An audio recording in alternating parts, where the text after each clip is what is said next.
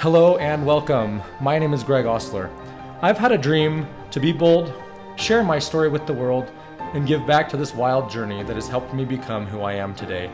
I'm grateful for the struggles and opportunities to learn through trial, an exploration of the growth that we can have if we will have courage and be kind. The battle is less about being kind to others and more about being kind to ourselves. The moments in life that lead us to darkness have light hidden within.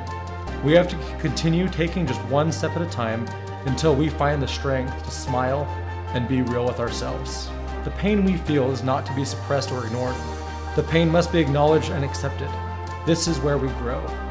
It's easy to identify the ways we grow when life is good.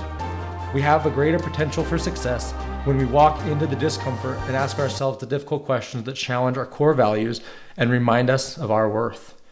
Through vulnerable interviews and discussions with others who have faced their fears and jumped into the difficulties, I will provide awareness of real-life experiences that have knocked us down and share how we keep getting back up.